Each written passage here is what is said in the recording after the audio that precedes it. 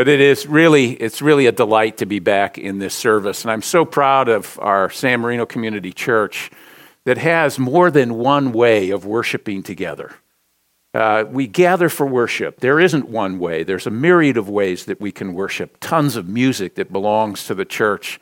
Tons of ways of expressing the gospel in our worship and in our life together. So I'm grateful that we have the opportunity and grateful that you've taken the opportunity to come and worship with us. Our text of Scripture this morning is about a guy who is kind of a come-as-you-are kind of person in the New Testament. In John's Gospel, at the beginning of the Gospel, the followers of Jesus are beginning to gather around him, and Nathanael is one of those. So let me read the story from the first chapter of Nathanael, about Nathanael. Now the next day, Jesus had decided to leave for Galilee. Finding Philip, he said to him, "Follow me." And Philip, like Andrew and Peter, was from the town of Bethsaida. So Philip found Nathanael. Nathanael, by the way, was from the town of Cana. And he told him, "We found the one Moses wrote about in the law and about whom the prophets also wrote, Jesus of Nazareth, the son of Joseph." Nazareth. Can anything good come from there? Nathanael asked. "Well, come and see," said Philip.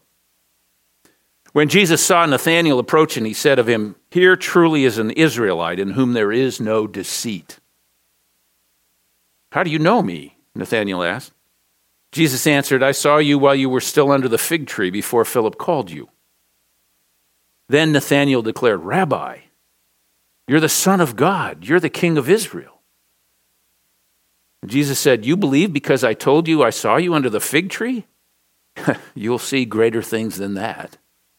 And then he added, "Very truly, I tell you, you'll see heaven open and the angels of God ascending and descending on the Son of Man." This is the word of the Lord. Thanks be to God. So I'm originally from the Midwest. Maybe that's where I got my early taste of country music. From the great state of Minnesota.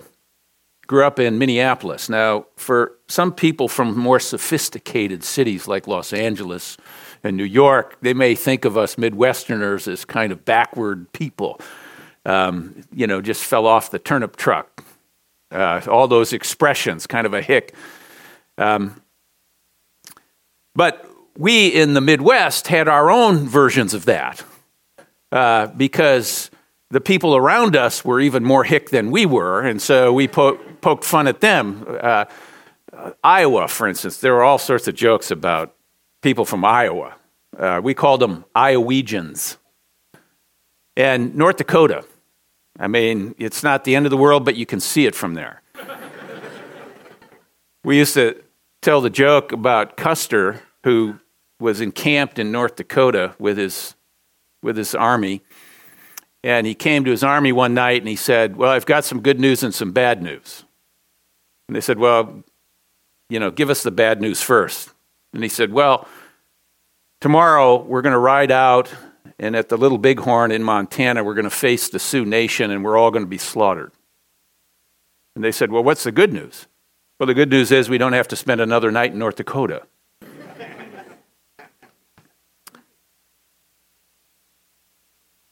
Apparently, Nazareth was that kind of place. Little like North Dakota or like Iowa. Can anything good come out of there? No one expected much to come from that part of the world. It was a backwater, an unsophisticated place, not quite with it. Nathanael was from Cana. Probably knew a few jokes about the people from Nazareth. In the two cities that I grew up around, Minneapolis, St. Paul, they call it the Twin Cities. But historically, the Lutherans settled in Minneapolis, the Catholics settled in St. Paul, and they were divided by the river. And, of course, through time and intermarriage and a variety of things, all of that changed. Nathanael's going to have to change his view of a lot of things. And so are we. When we come to Christ as Nathanael did. And when we begin to discover, if you heard the progression in what I just read, it starts off with the son of Joseph. That's how they describe him. Then it goes to rabbi, teacher. Then it moves to Son of God. Then it moves to King of Israel. You can see this progression as they're discovering who he is. And in discovering all of that, stuff has to begin to fall away for Nathanael. All his prejudice about people from Nazareth, for instance. It's going to have to dissipate. Nathanael wasn't a bad guy. Maybe he had a little chip on his shoulder, somewhat skeptical. But he had to rethink all of his assumptions about life, all of his presuppositions, and all his prejudices. Jesus, if we're in this series of the masks, right? How Jesus takes off our masks. Well, Jesus is kind of removing this mask of self-deception and self-importance. We don't know a lot about Nathanael, actually. He appears here at the beginning of the gospel and he appears at the end of the gospel, but the other gospels, Matthew, Mark, and Luke, don't say anything about him at all. He's not listed in any of the lists of disciples. All we know is what's said about him here, that he was without, in the words I just read, deceit, or in other translations, without guile. He was a straight shooter. He was a kind of guy that what you see is what you get with Nathanael. He didn't try to cheat people. He wasn't duplicitous. John's gospel is unlike all the other gospels in this regard. We just heard some of the call narratives in John's gospel, as close as we get to the call. Follow me, right? But in the other gospels, it tells stories of Jesus coming along the shore and their fishermen working on their nets, and Jesus calls them and they drop their nets and off they go. You don't get that in John's gospel in the same way. In John's gospel, it's this kind of discovery. People just meet Jesus and they hear about him from their friends or their brothers or whatever, and there's this discovery that's going on individually and corporately. They're discovering who he is. Oh, he's just Joseph's son. He's from Nazareth. Oh, wait a minute. He's the Messiah. No, wait a minute. And they keep discovering more and more about who he is. And they're saying things in the first chapter that they won't even understand until after the resurrection, at the end of the story. There's a kind of a chain reaction that goes on in the Gospel of John.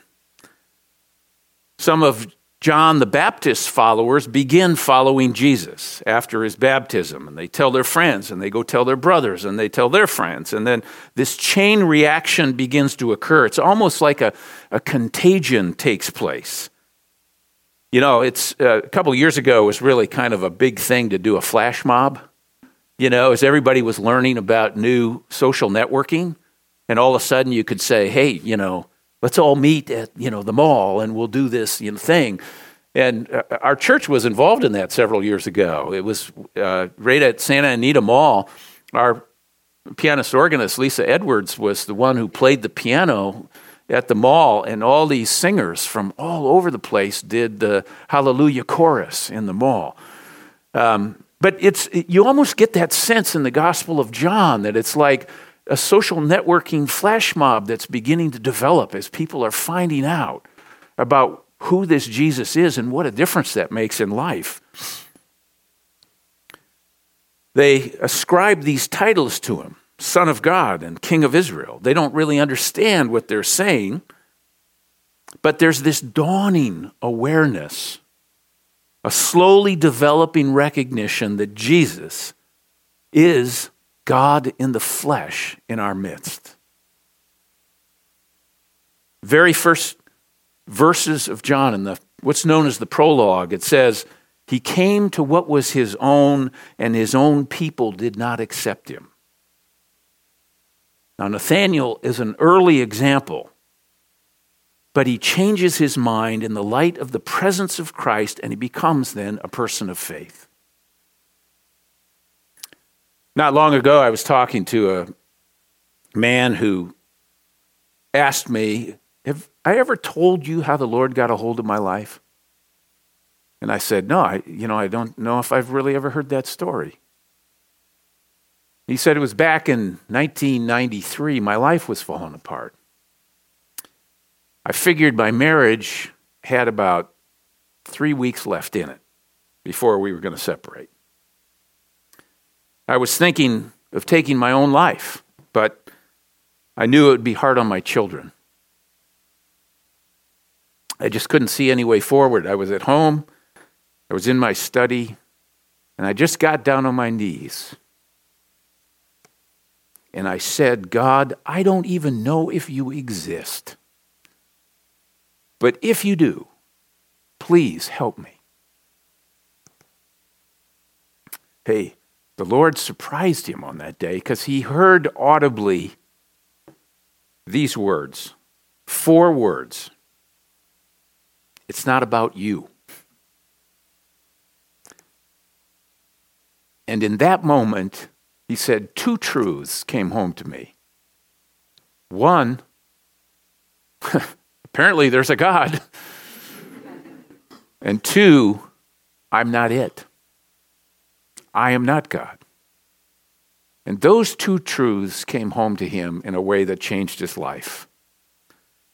It created a different kind of chain reaction going on in his life than the one that had already been taking place and led him to a point where he felt there was no future.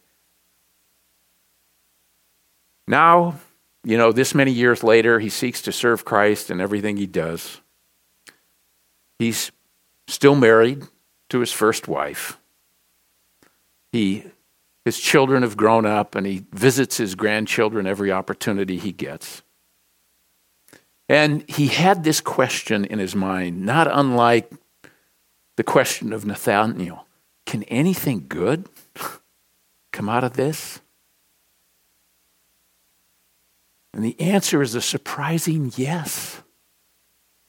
Something good can come out of even this mess that he'd made of his own life, or at least he felt he'd made of his own life. One chain reaction working in his life towards despair, and another started in his life with that prayer that led to a very different future of abundance. 20 years later, he's actively engaged in ministry in important ways. So what kind of chain reactions going on in your life in this moment, in this day? Are you leading a life that's leading on a road towards some kind of abundance in the future, or does it feel like you're going from scarcity to scarcity? And what aspect of your life this morning are you thinking, can anything good come out of this? Do you believe the Lord can make any difference in your life? We've been hearing in this service over the last several weeks from a number of people who've shared how their faith has influenced their life. You've heard testimonials from a number of people I know. And it almost seems as if there's 2 gravitational fields in life, like north and south poles. And we get to choose like a compass towards which gravitational field we're going to allow our lives to be pulled. Which one will we point our lives towards? Jesus, I'm going to argue, is like true north. It's a strong gravitational field. You put your compass in that direction and you begin to move in important ways in your life towards things that are positive and healing and growth producing. You get your bearings in life when you point in that direction, like Nathanael did, and like these early followers of Jesus are discovering. Nathanael is said to be a true Israelite. In other words, he'll make up his mind based upon the evidence in front of him of who Jesus is, rather than holding on to old ideas, old institutions that were built around Moses. He's open to new ideas. He's not with guile. He's not with deceit. It's kind of like a college freshman before they get into all of the politics of the campus. They're just open, exploring. Our stewardship campaign this year has been kind of a chain reaction, really. We now have somewhere just north of 232 individuals and families who've already committed to a future direction of this church. I mean, it's kind of a gravitational pull. Nathaniel felt that pull. And rather than waiting for more evidence or staying under the fig tree or just remaining passive in the midst of life, he embraced what he saw in front of him. And many people in the church today are doing the same thing. They're embracing what's in front of them, the opportunity that we have together to build something here, to witness to this amazing lordship of Christ, committed to moving forward through the chain reaction that the San Marino Community Church has become. 2 days ago, on Friday afternoon, we had more people here on this campus than we will have this morning in worship. We're close to 400 people in the sanctuary. It was for the celebration of life of one of the saints of our church, Lori Mitchell. Lori and the entire Mitchell family have been so involved in the surrounding community that a bunch of people came out. And I realized, as I was preparing for worship, I'm thinking, there are going to be more people here on Friday than there will be on Sunday. She taught at the University of Redlands for a number of years.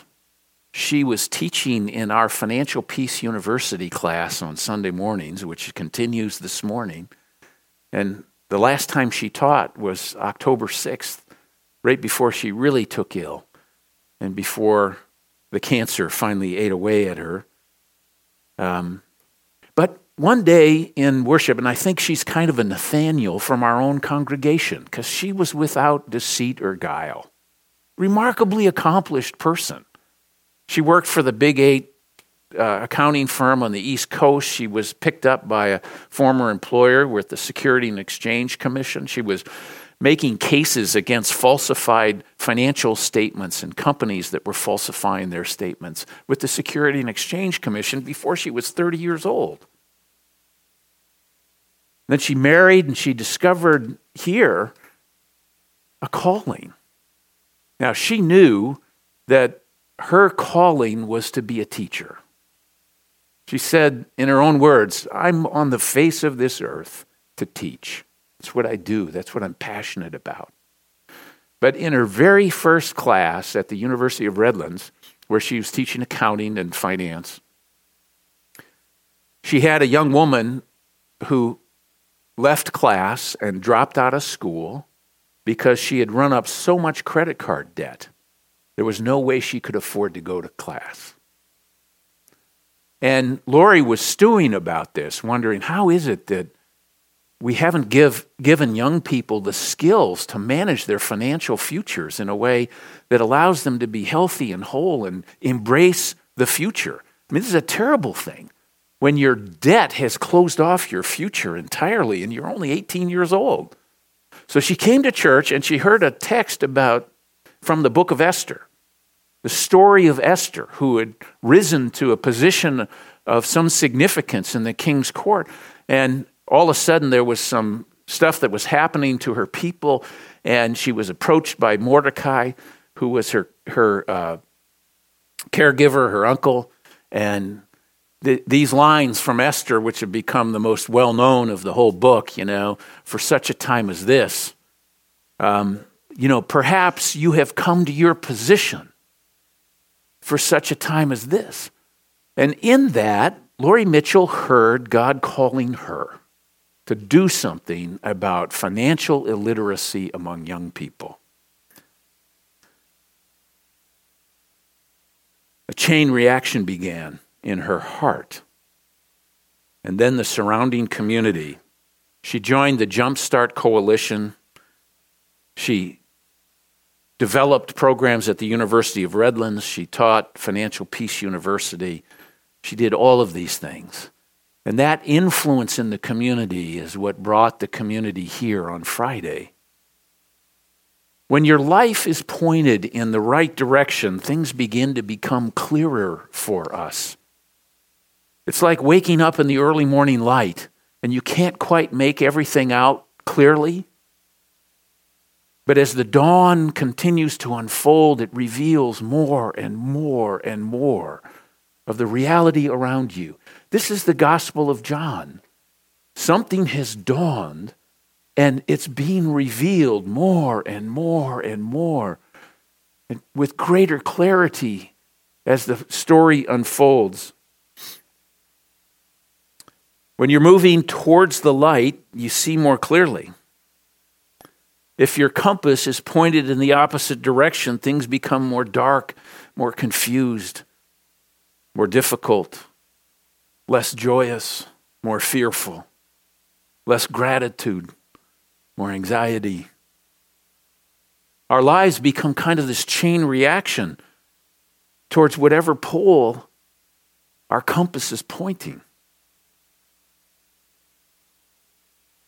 So, my message this morning is don't sit back under whatever fig tree you might be under today. We all find places in life where it gives us just a little shade from the heat of life. But come and see for yourself like Nathanael did. If this is the one who can make a difference in your life and in this world. Come and see if Jesus is also able to provide that gravitational force that you need in your life, directing you towards something that can change your life for better and forever. Whatever you're wondering this morning, can anything good come out of this? Ask the Lord to guide you into some new and deeper understanding, some sense of wonder and awe at the gift of it all. Let me conclude with this. In The Tipping Point, Malcolm Gladwell's book from a number of years ago, he says this: the possibility of sudden change is at the center of the idea of the tipping point. These three characteristics: one, contagiousness, chain reaction. Two, the fact that little causes can have big effects. And three, that change happens not gradually, but in one dramatic moment. Those three principles are the same principles that define how measles will move through a grade school classroom, or how the flu attacks all of us every winter. Just hop on a plane, you'll get it. It also explains fashion crazes and technological developments that quickly become common, like these. Right? Become so much a part of our lives. Change can happen suddenly and exponentially.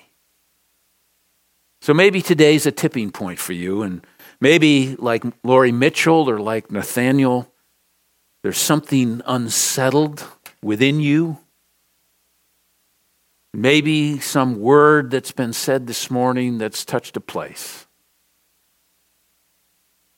Maybe you're ready to get up from under that tree and discover for yourself the adventure of what faith is all about.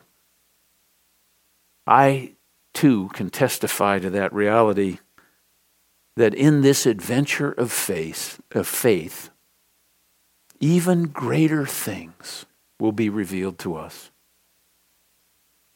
It begins small, almost imperceptible sometimes, just a change in your heart, and it leads to incredible change. Thanks be to God. Amen.